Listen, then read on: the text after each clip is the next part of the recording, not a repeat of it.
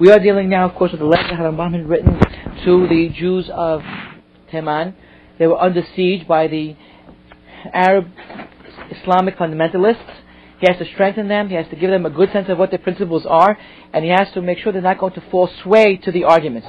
They're arguing from a position of weakness. The Jews are at the bottom of the totem pole. The Jews are no longer respected, or never were perhaps respected by the Islamic authors, and therefore HaRambam has to give them a great sense of self-confidence, as we discussed, and now the Rambam has to strengthen them by saying to them, this has been an old story.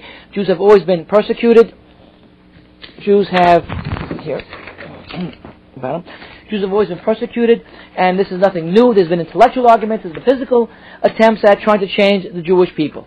So through the technique of strengthening the people by quoting scripture, by quoting different places, HaRambam wants to bring them to the point of being able to stand strong and not giving in to the conversionary attempts of the Muslims. It's interesting how the Muslims, as well as the Christians of course before that, always felt this great need of converting the Jews. Let the Jews become Muslims, let them become Christians, and they'd feel justified in their own religious beliefs.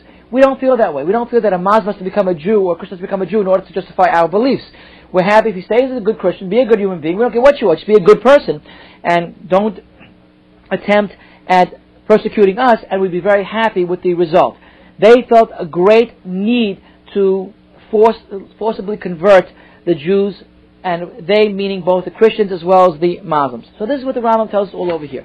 And then the last time that we had met, the Rambam was quoting from different Pesukim, different places, to give us the sense of how ancient our traditions are, how appropriate the Torah is, not to worry about their quotation of Scripture against us. We have our own that certainly gives us this great standing.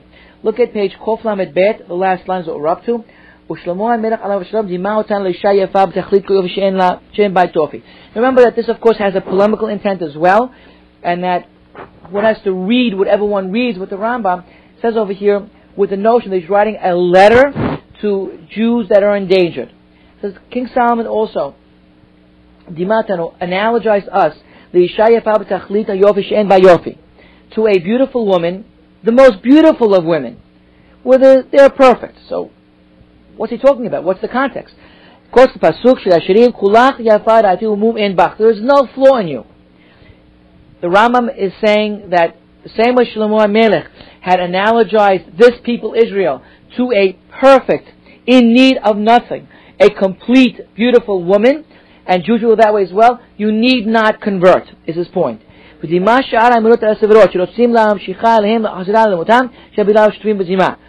he also analogized, now notice this very sleight of hand kind of transition, and he also analogized all of the other thoughts, all the other beliefs, right? All those other beliefs that want to attract this beautiful woman away from her, but bring her to their beliefs.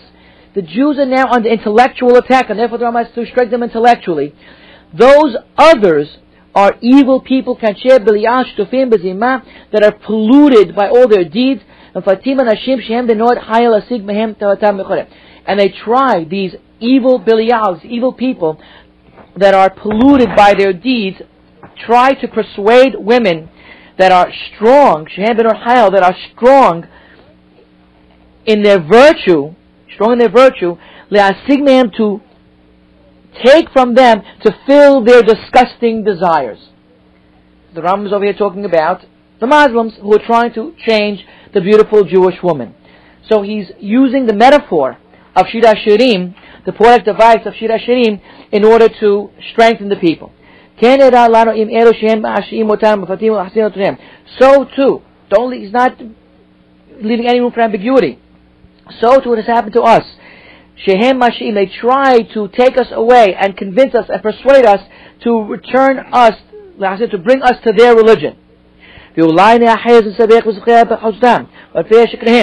And perhaps there will be those people that will hold on and become confused with all of their arguments and the branches of their lies, analogizing with a branch that is so entangling. You may be persuaded by that. אחר כך חזר בחוכמתו שנות תשובה האומרה כאילו היא אומרת אותם שהם רוצים לפרטותם ואותה שהם מצוורם מאותם מסותם. And after that, King Solomon, in his wisdom, L'shon teshuvat ha'umah, in the language that represents the nation, כאילו he would, as if she were saying to them, shehem רוצים, who's the them? They who want to persuade her, to show her that their opinions are more refined and are more correct than her own. She said to them, what do you want from me? Can you show me the beauty of what I have already? In other words, you have the physical example, Shuvi Shulamit. What does it mean? You, beautiful, come back to us, the non-Jewish world. We want to entice you. We want you to be part of us. We want you to assimilate to us. And Shlomo Melech answers with, in the mouth of the woman, what are you going to show me? What are you going to do for me? What do you have? You can't show me anything that's as beautiful as that which I have. That our nation shall answer them and say to them, show me something like Har Sinai.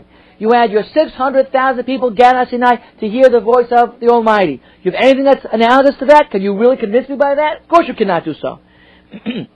There you had the encampment of Elohim, and you had the encampment of Israel. One facing the other. If you show me something that's analogous to that, as ashuv la'asatchem, then I will come to follow your ways. You cannot show me anything like that, therefore I'm not going to go follow your ways. Right? Clear. That's a metaphor. Just mentioned. Return to us, O beautiful maid. Return to us and we'll look at you, we'll see you. Right? That's what the nations of the world who were trying to persuade the Jewish people tells her. Come by, we'll do well by you.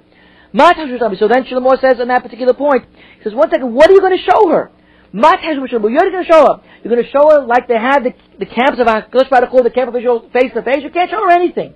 The joy of Sinai, which had the Jewish people, which says in Pasuk, Moshe brought out the entire nation of Israel to greet the Almighty from their camp, and they stood by the mountain, and Machane Elohim, which is, as it says in Tehillim, the Rech of the chariots of Elohim, the Botaim, thousands of which, all there at Sinai by Kodesh. So obviously HaRambam has to weave verses from Shemot and Tehillim in order to make his point. So this is a creative work. It's not simply that he's going to just take from Shemot and say, look, this is the way it is. He's got to weave his sources in order to make the sources say what he wants them to say. What do you want to say over here?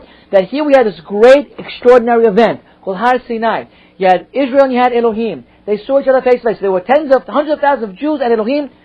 What are you going to show me that's comparable to that? You have Muhammad having a dream. You had Yeshu who rose allegedly from the dead. That's what you have to tell me? That's what you want me to believe in? As opposed to greeting God. Now here the Rambam is interesting in that he is taking another tact rather than what you would call the intellectual tact, which is to prove God through arguments, which Rambam does in Moreh Nevuchim. He takes the Yehuda Levi's tact over here, which is experiential. The Jews experience this overwhelming manifestation of closeness to God. He now describes this experience that they had. And the non-Jew, the Gentile, the Muslim, is challenged to produce something similar to that. If he can, in fact, produce something similar to that, fine, we'll come to your side. But you cannot do so. Therefore, I'm not going to come to your side. All this with the interest of strengthening the Jewish people. You have the next page, correct? Look at the wisdom of this metaphor and its secret. That uses the word shuvi 4 times. 4 times in that pasuk. To be a hint. We have been persecuted 4 different times to emerge from our religion, to convert to another religion. With every one of the 4 kingdoms. Right? Who's he talking about? What are the 4 kingdoms? And then think about what the reason is the Rambam is saying this. One is you have Edom. 2 you have Malchut Paras. through Yavan and through Ishmael. Again, Edom is Christianity. We've said that before. Edom refers to Christianity. Parash refers to the Persian attempt at taking over the Jews. Perhaps it's referring to Esther and Hashverosh. The Greeks tried to change the Jews as well, Yavan, and Ishmael, which is the Muslim, which is trying to do over here. These are the four classical empires that tried to draw away the Jews from their religion. So again, the Rambam is going to use the repeated attempts to draw the Jews away. Once you know that this has been the history of our people, you're less inclined to follow the arguments of these people. It's another version of the same arguments. You tell a Jew for Jesus, which is what we are now combating. And of course, it would not be a serious attempt if not for their success. Success, according to what we've read, their literature says 500,000. The New York Times reported 100,000. Let's say 70 or 80,000 Jews who became Jews for Yeshua, Jews for Jesus, right? Messianic Jews, they're called. In the 1970s, there was a program, 73, called Key 73. They were giving $18 million to go knock on, quote, knock on every Jewish door in North America to show them the message of Yeshua. So we laughed at it at the time. And we were involved in trying to combat it. But it wasn't, how serious was it? Well, they had $18 million, so that's a lot of money to use to knock on every Jewish home. Now it's 25 years later. Should the organized Jewish community have responded more strongly? Is the interesting question. More strongly. Maybe we're strong enough. How do you evaluate these issues? I know that books have been written. I have myself 3 or 4 different books on how to respond to the missionary at the door. It's called Respond to the Missionary at the Door. Because they have all their Pesukim that we know about. We've discussed it. Pesukim from Yirmiyahu, Pesukim from Zechariah, Pesukim from Yeshayahu, which all seem to prove the truth of Christianity. So we have to respond. On college campuses, out in the street, 42nd Street, you have to respond to their statements. Every place. They give you a little bit, and again, the vulnerable, ignorant, illiterate Jews do in fact buy their message. So that's another manifestation. So now if we tell this Jew, look, this is not a new thing that you discover all of a sudden. The rabbis have been aware of this for centuries, for millennia, for thousands of years. Christianity has tried to bring you over the line. And your great-grandfather and your great-great-grandfather withstood the pressure. They used it physically, intellectually, psychologically. Now look what they use. Why are you falling to this trap? Nobody fell into it for 2,000 years. Why are you falling to this trap right now? Why are you not as strong? That in of itself is a strong argument. That the other person heard the argument and rejected it. And the other person knew more than you knew. So even if you don't know how to answer yourself, but you know a little less, you could tell that person, you tried this before on me, and my great-grandfather wasn't fooled, I'm not going to be fooled either by this. That's what Rambam is doing over here. Saying this has happened again and again and again. There have been the 4 attempts as the mnemonic device of the 4 times says Shuvi Shuvi in the Pasuk, and they've all failed. We have been 4 times persecuted by the 4 different religions. Islam, Christianity, the Hellenistic religion of Yavan, and the Persian Zoroastric religion. All tried to change the Jewish person. Is Rambam exactly accurate over here? Is he trying to be? No, he means this polemically. Whether 4 or 5 times we were persecuted, different empires, he's trying to tie together homiletically or midrashically, like a Dirash. 4 times it says in the Pasuk, Shuvi Shuvi, return to us the nations say, and our response to them is, why are you trying to, once again, persuade the Shulamit, the Jewish people, to join your religion? 4 times. In every one of these 4 Malchuyot. She'anu hayom b'achrona mehem. Now we are dealing with the last of these, namely the Islam. God promised in His Torah and said, it will happen that they will force us to grab onto their sivaran, to their logical arguments. As it says in Devarim Dav Kafhet, you will fall to their arguments. You will serve pagan gods, the works of human beings. However,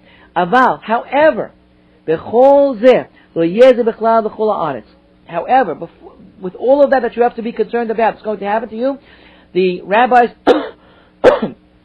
have told us that that's not going to be a total envelopment where all Jewish people shall be attacked intellectually by these other religions, right? It's going to be bad in one place.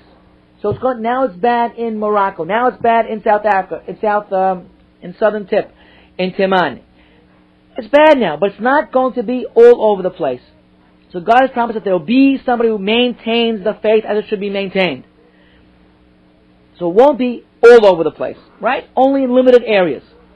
So don't think that that all Jews, now, if you were to hear that all Jews world over have decided that Yeshua is the Mashiach, then you say, I'm the only one left? So obviously I'm wrong. If everybody decided, all the great rabbis all over the world said Christianity is the right religion, Yeshua is the Mashiach, let's go join them, and you were the only one who said, no, I don't want to join them, you'd be the only person left holding the bag. You're the last person in the ship. So you're going to go down the ship, you're going to join them. You're going to join them because everybody's doing it. Collectively. But no, he's telling them, no, it's not going to be collective. You're only one isolated community under this attack right now. Gamze Ya'avor, this too shall pass. So don't worry. There are others who are maintaining strongly their faith. Similar to, analogous to Shabbatai Tzvi, which was a different issue that we're going to take up in a few pages, of the false Messiah. Half the Jewish world followed the false Messiah, Shabbatai Tzvi. It's astounding. Now today, we of course, there's a question, how foolish should they be? Now imagine the following. Shabbatai Tzvi announced himself. You hear everybody's following him. Everybody. Okay, now all the Syrian Jews followed him. So you're there, Halab followed him. Okay, so Syrian Jews followed him in Halab. Now you hear the Mexican Syrians, and the Argentinian Syrians, and the Panamanian Syrians. All the Syrians followed him. And then Ashkenazim followed him. And the rabbis who were challenging him were afraid of physical reprisals. So they didn't challenge him very loudly. Afraid of that extremism. So they tried to do it undercover. Tried to do it quietly. Good. So now you have to decide what's right over here. Do I sell tomorrow my possessions and go to Eretz Yisrael? Get the first El Al plane out or not? Imagine how Jews in countless communities throughout the world sold their possessions. Didn't make a difference. Mashiach's here. I have to go. Yeshua's coming. He's going to reveal himself. Sold your house. Instead of you pay 200,000 for it, sold it for 100. Get it? Just get rid of it. Take your clothes on your back. Mashiach's coming. We are now ready to join Mashiach in Eretz Yisrael. Get to Eretz Yisrael and nobody there. What do you do then? You go back to find your house. So you can't have your house back. You have no money. You have no belongings. You have only your suitcase that you came to Israel with. It's a tragedy. Massive depression, mood swings for these people. Massive depression. What do you do now at this point? We're going to wait for the Mashiach. So we wait a week, 2 weeks, 3 weeks, 4 weeks, a month. Mashiach, we didn't see him. He didn't come. What happened over here? He's still on his way. So what do I do in the meantime? Get a job over there? How do I feed my family? What do I do? So this issue of false Messiah and the community pressures of all those far-flung communities that had accepted this notion of a Messiah of Shabbatai Tzvi fell by the wayside.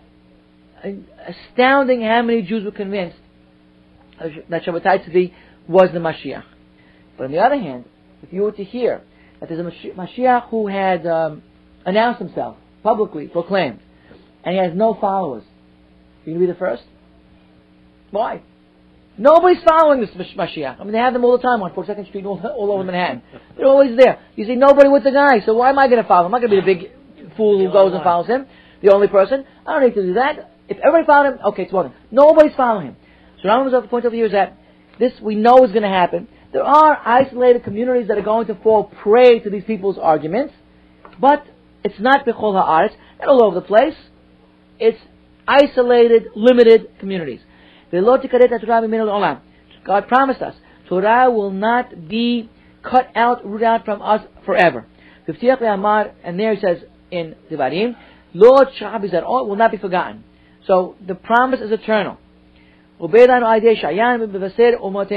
And of course, Yeshayahu is going to announce for us, the prophet Yeshayahu, right, that he also has this statement that the sign between ourselves and God, and the proof that shows us that we will not be overwhelmed by this attack, false attack on us, that as we maintain our Torah, our Berit, then we will always be preserved. As long as we maintain. Shneimar, Pasuk says,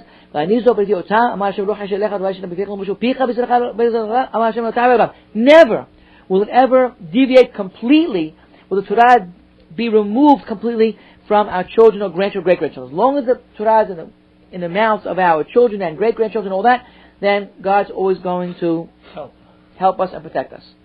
So you're under pressure, we understand, but God's promise stands by your side. Good. So now again, as we read this, you want to raise the question, is the Rambam convincing? What are the people who are hearing this going to feel and think? Now again, there's two elements over here, or maybe three elements over here. First is the intellectual. That the people are saying, look, Muhammad is the final Navi, he accepts Moshe, accepts Yeshu, but he's the one that's the final Navi that brought you the Torah, and the proof is, look at us.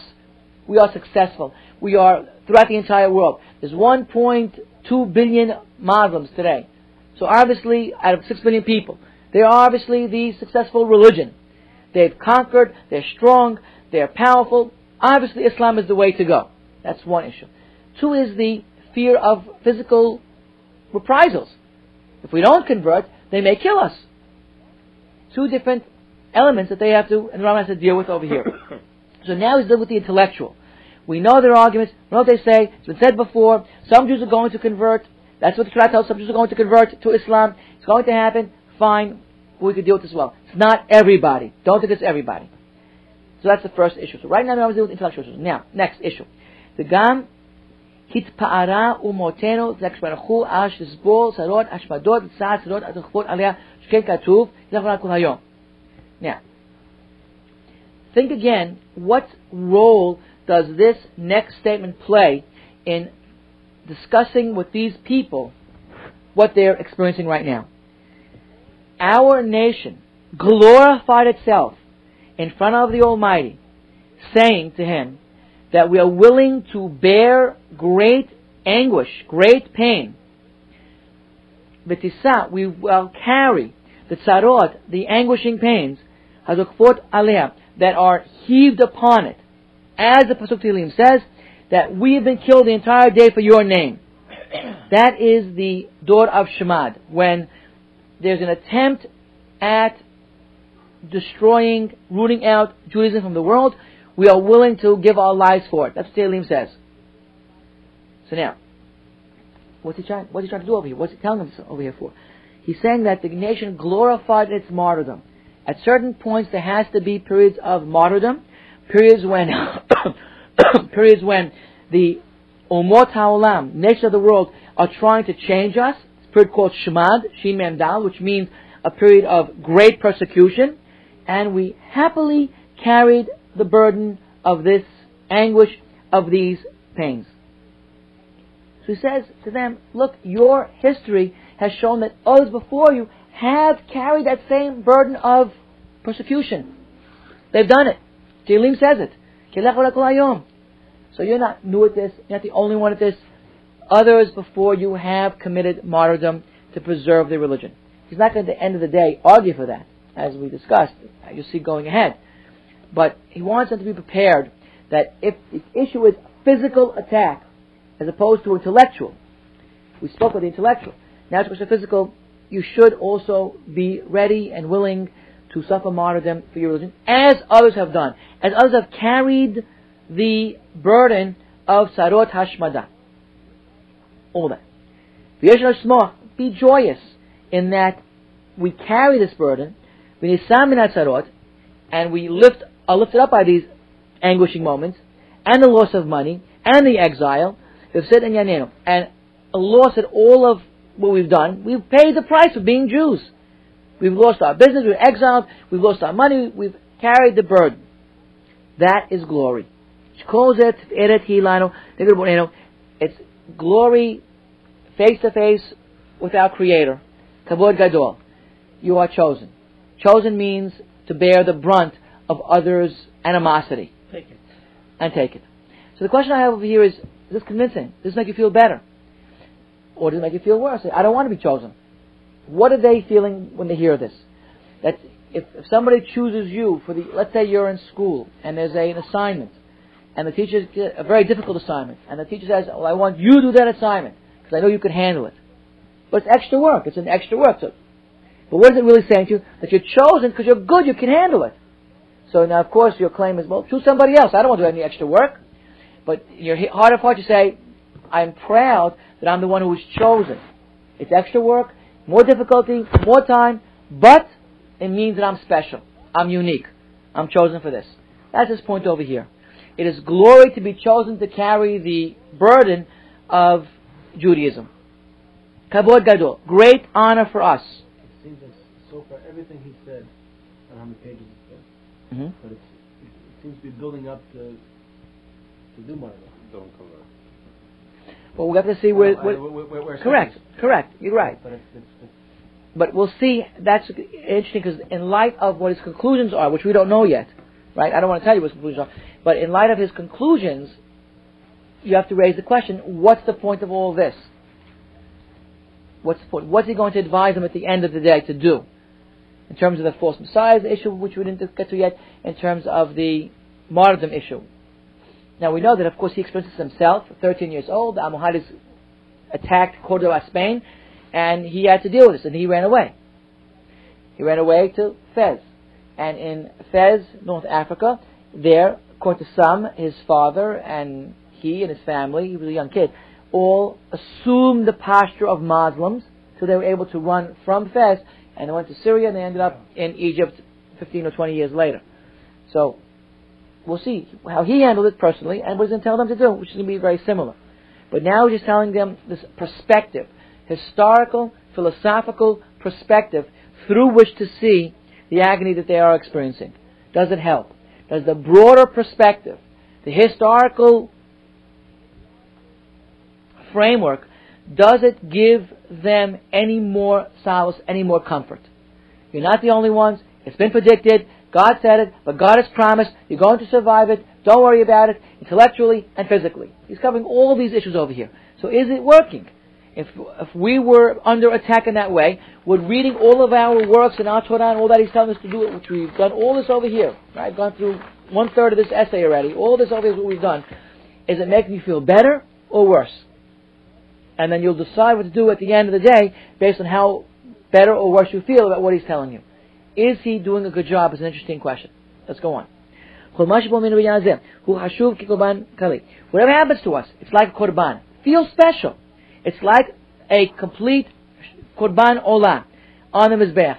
You are special because you're chosen for suffering. Which context is this? Chayta Egel. Chayta Egel, Moshe says to the people, fill up your hands this day for Hashem's sake, every man against his son and against his brother, and to get a blessing from God, that you are willing to carry out what God wants from you. Chayta Egel. Now that's a more difficult situation because there Moshe asked of each person to kill his relative, his son or his brother, whoever it was, that did Chayta Egel. 3,000 people were killed. And only Bnei Levi had gathered and were willing to do this. We don't relate to that. None of us would want to do this. But, if you saw your brother or somebody as a pagan, you saw him in the midst of the pagan ceremonial worship, whatever that involved, and all of a sudden the Levi tells you, go kill him. Well, you wouldn't do that. It's not... Pinhas did it, correct. He killed. We couldn't kill. This doesn't relate to us. Our tempers, he'll change, give him a break, maybe he's right, I don't know, you kind of relativize the statements. You wouldn't take that extreme position. Although, there are of course Jews who would. We would not in this room. However, there are obviously people on the extreme right, maybe extreme left as well, that would fanatically take up the sword against somebody else who's doing what they think is wrong. We're not, those who've gone through the modern experience, those who are educated, are not going to all of a sudden go cut somebody's throat because he's bowing down to a Buddha or to a Madonna or something else like this. Right? Not going to do that. It's not in our nature. For a lot of reasons. It's interesting what the college experience and my experience is more tolerant. Okay, it's not right for me, but it's okay for you. It's not right for you either, but maybe you're going to change your way. We relativize it. But the extreme fanatic, what does he say? He goes out and does. He's not going to wait. He's going to throw stones right away. They threw stones at Roy Fa'ur's house. They threw stones at Rabbi Shammah's house. They broke windows. Because these are alleged apikorsim or heretics. They took action. If somebody doesn't agree with me, I'm not going to throw stones at his house. I'm not going to break his windows. They don't agree with me. It's fine. Don't throw stones at me, but I'm not going to throw stones at you. Here, the Rambam is saying that you have to be strong. You have to be willing to take action. Martyrdom, if that's the case. Therefore, Ra'ui lahem. Now, the Rambam says, those people who are in this great circumstance of trials and tribulations, it's appropriate to shivrehu v'yidefu achri Hashem, flee and pursue God, because leave your settled communities, go to the deserts, go to the places where there is no communities, and don't be afraid, don't worry about being alone from people of your community, right? Don't be afraid of that, and don't worry about your loss of money.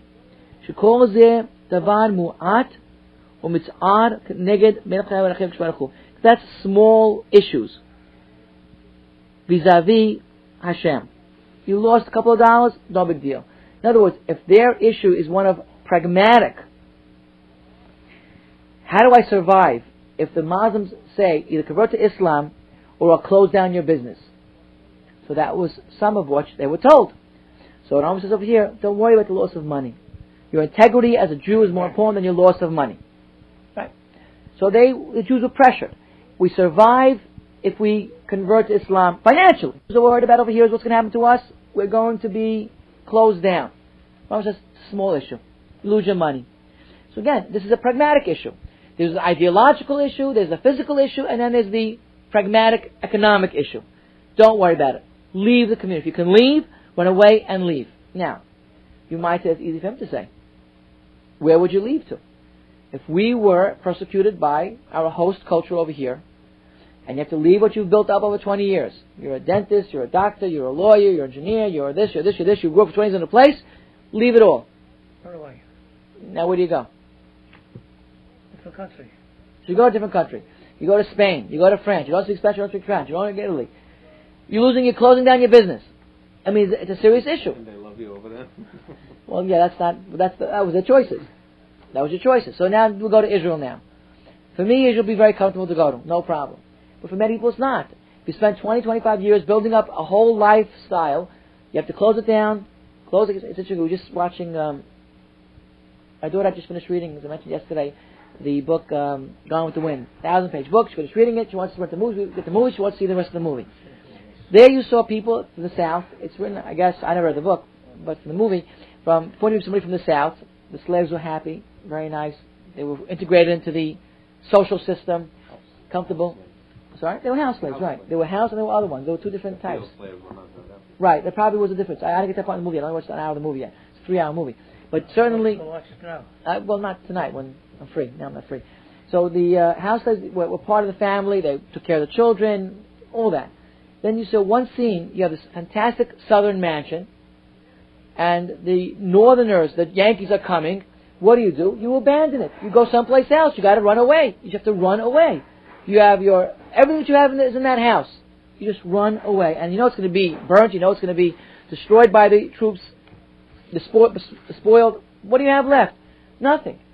So do you run? Now, if you're given a choice, cross over the line, become one of us, would you do it?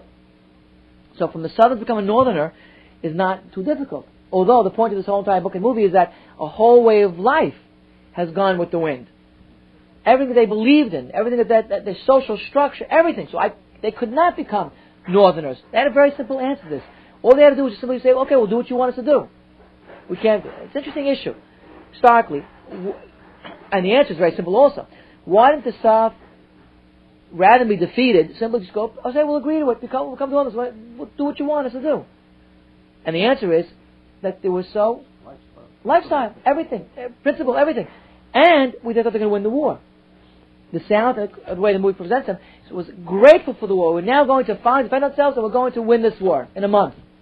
Of course, it was 4 years of brutal fighting. Hundreds of thousands of people were killed. I think it was 500,000 people that were killed from both sides in this war. The worst disaster for the United States in ever. 10 times more than any other war that we've lost. Terrible situation. So at some point, why did the South just give in? So they did at the end. They gave in, they surrendered. And they said, okay, we'll be what you want us to be. But it took hundreds of thousands of people to die and loss of everything till they got to that point. Till they got to that point. So the HaRambam's point of view is, don't worry about your money. So don't worry about it. Run away. Be isolated. Because that loss of money is small compared to having a Kodesh Baruch Hu. HaMolech ala kol, who's sovereign over everything. God, who is the ultimate in awesomeness, the ultimate in deserving of respect, Hashem Elokecha. And he'll pay you back. He is trustworthy, so what are you worried about? Shalem Sachar Tov, to pay Sachar Tov, a good reward, in this one, the world to come. What more do you want? In this fashion of running to this other place, the pious, pure people, those who seek the truth, right? Now, if you stay behind and you convert to Islam, then you're obviously not a seeker of truth. You're not a seeker of truth. Then you're part of the non-pious, non-pure, non-seekers of truth. But if you do, you acquire truth, you have to live by truth, they run to the religion of Hashem at all points, from ends of the earth that are far away, and they place all of their intent, all the directions, the Kamot Hasidim, to the place where there are pious people. So leave your communities. If that's an option, leave your communities. It might have been an option. We don't have the historical record. Well, I haven't checked it. I don't think we have. I haven't checked. I should do more checking. As to what they said to the Rambam. In other words, they wrote him a letter. What does the letter say to the Rambam? The letter says to the Rambam, we're under attack. What kind of attack is it? It's physical, it's intellectual, it's economic, and yet we could leave. But where do we go? What do we do? So here the Rambam is answering them. Leave! If you have an opportunity of leaving, leave. Oh. Jews of Spain, for example, a couple hundred years hence from now, this is around, let's say, 1160. 300 years later, both in 1492 as well as 100 years earlier than that, 1390, Jews were able to leave religious persecution. It wasn't along the lines of Hitler, we're going to kill you first, ask questions later. Jews, if you want to leave, just leave. Go. That's all. You leave, fine. Again, I'm pointing out, it's not so easy to leave. Sorry? Join or go.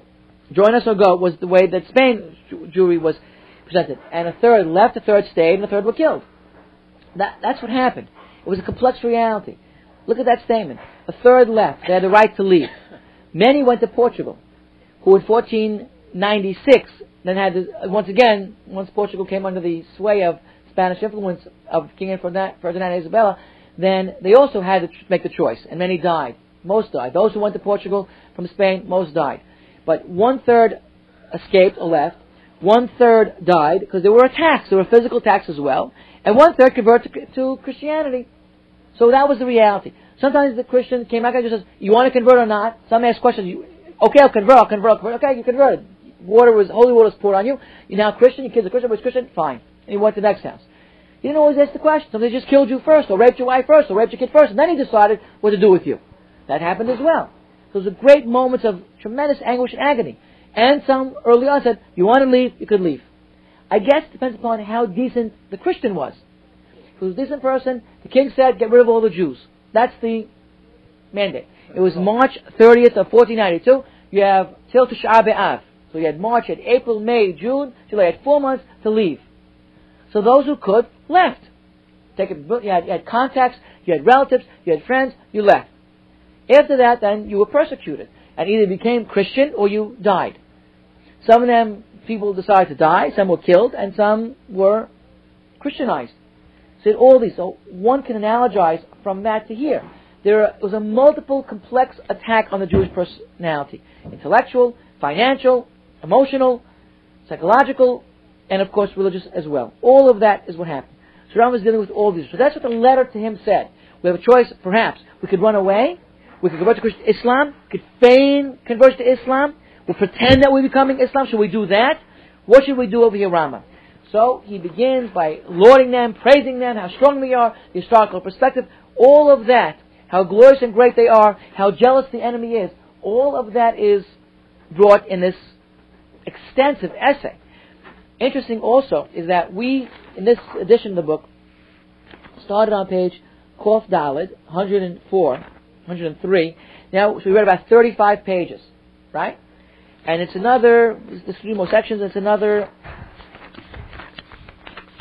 about 50 pages, right? to 185, approximately, with footnotes and everything else. Right? So it's not that long, but it's an extensive essay.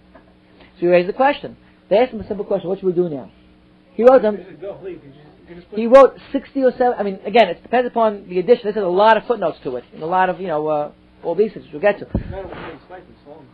But exactly my point. When Harry sliced it, it's long.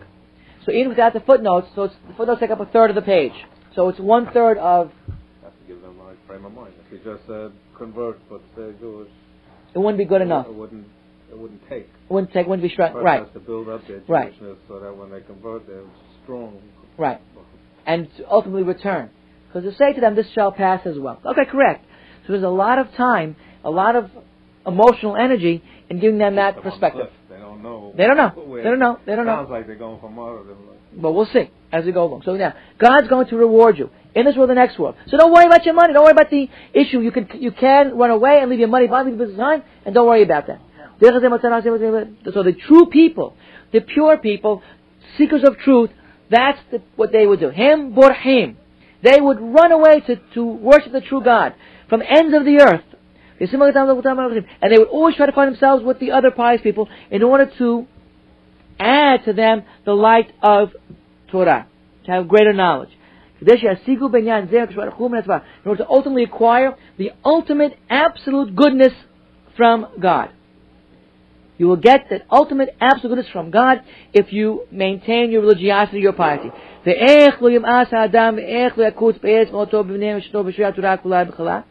Now, interesting rhetorical question. And how could a person not reject, not be disgusted with the land of his birth and his family for the Torah's sake? What's saying over here? People may have argued to him and said, look, how am I going to leave my country of my birth? I've lived 50, 60, 70 years and this is my country. Interesting is that we are born and bred in America. Right? Also? America? Wow. Yeah, a long time. What year did your parents come? 1917? So that's they were here a long time. So that's probably one of the first Syrians who came here. Just before the war. Wait. So wait, that's 1917? The war was 1914.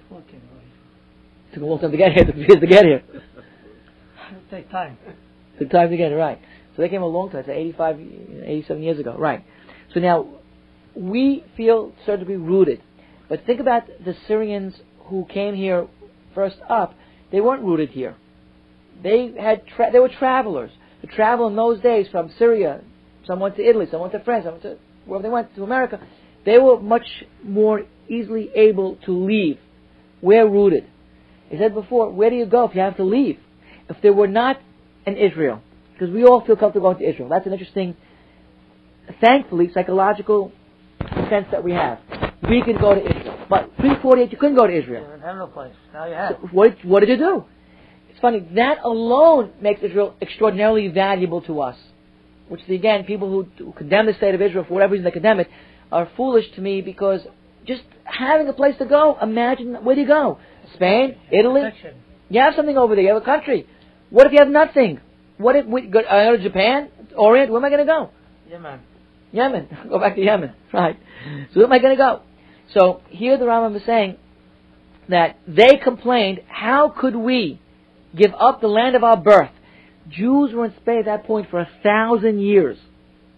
They were rooted from the 6th and 7th century all the way over here, even earlier. Jews were there. Now it's the 12th and 13th century. So Jews were there a long, long time. Your great parents were here. They lived, they're rooted, that's their country. How do we leave our land of our birth? How do we leave our family?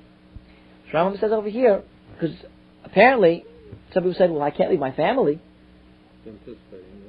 Or anticipating the question, he says, well, how could you not leave the land of your birth or your family for the Torah's sake? Your choice is violate Torah, give up Torah, and stay with your family, or leave your family and keep Torah. So, those are serious questions. And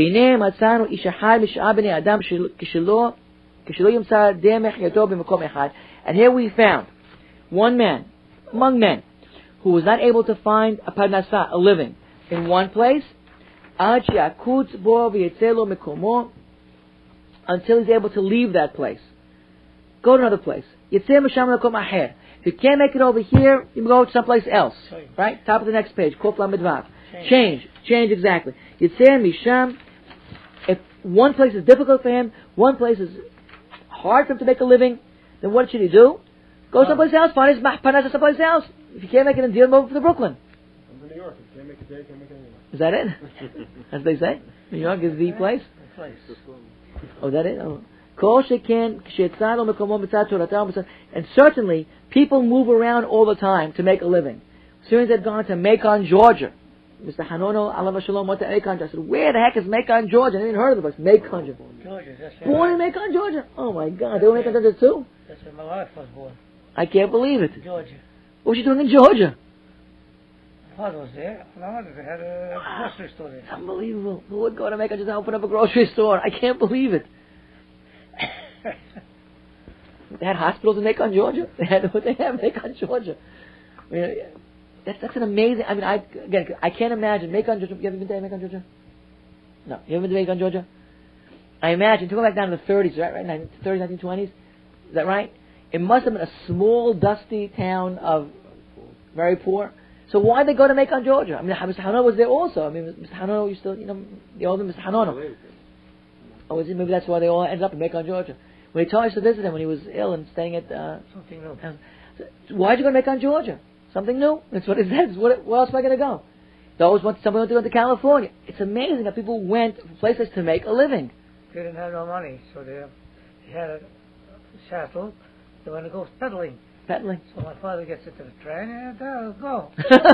Where else going to go? Oh my God. Well, he doesn't speak English. Want to stop over here? He go down. Knock on the door.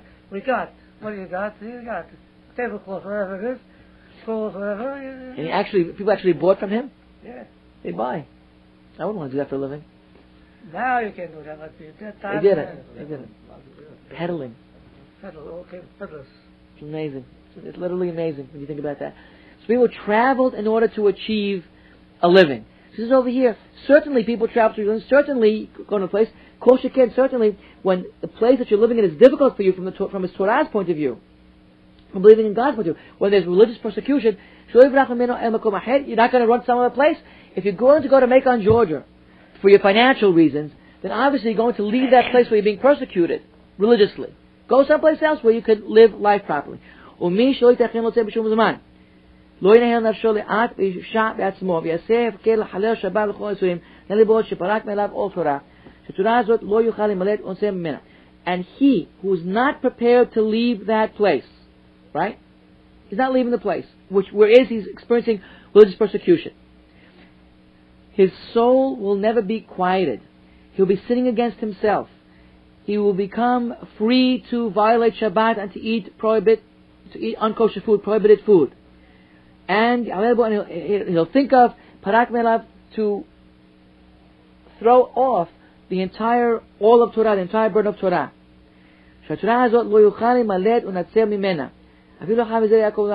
You will feel that. You will pay the price for that. This Torah you cannot escape from. You cannot be saved from it. Even at you always are committed to it. You cannot leave it, and your children cannot leave it, and your grandchildren cannot leave it. Whether you want to or not, you are committed. You're part of the Jewish people. You have to remain part of the Jewish people. You cannot do so. And you're going to be punished. These are tough words. Very tough words. You're going to be punished on every single mitzvah that you violate, from all the commandments. Which I mean to say, from the positive commandments, and you'll also be punished for all the negative that you violate. And don't think that if you're going to keep one or two mitzvot that are difficult to keep, you won't eat pig's fat, because the Muslims don't eat pig's fat either, that you won't be punished for the easier ones. You're going to be punished for whatever you violate. Don't think you're going to be able to free yourself from all these mitzvot.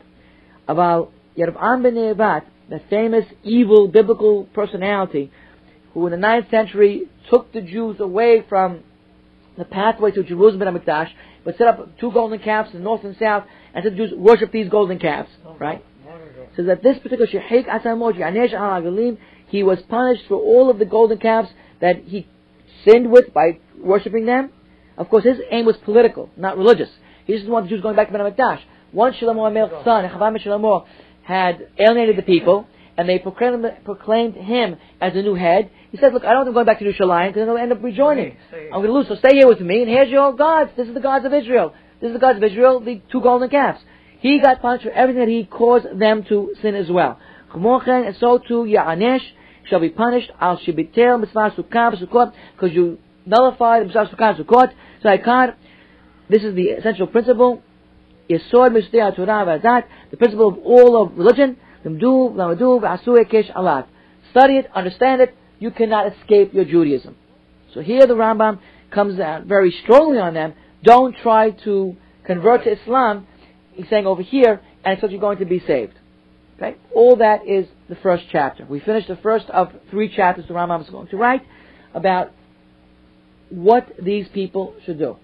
You see the carrot, you see the stick, you see the philosophical framework, you see the economic side of it. All this is included over here. And of course he had told us early on that, remember, this is all predicted in Daniel. Said it's going to happen. Someone's going to come from their other religions. They're going to try to convert you. They're going to try to change you. They're going to persecute you. But you are going to emerge from this unscathed. Don't give up for a temporary salvation, the eternal bliss, the great reward that you will get. You're going to emerge with fine. Don't worry about it. But if you do convert and you do give up, it says you're going to be punished. So we have to see where he's going to take this argument next time.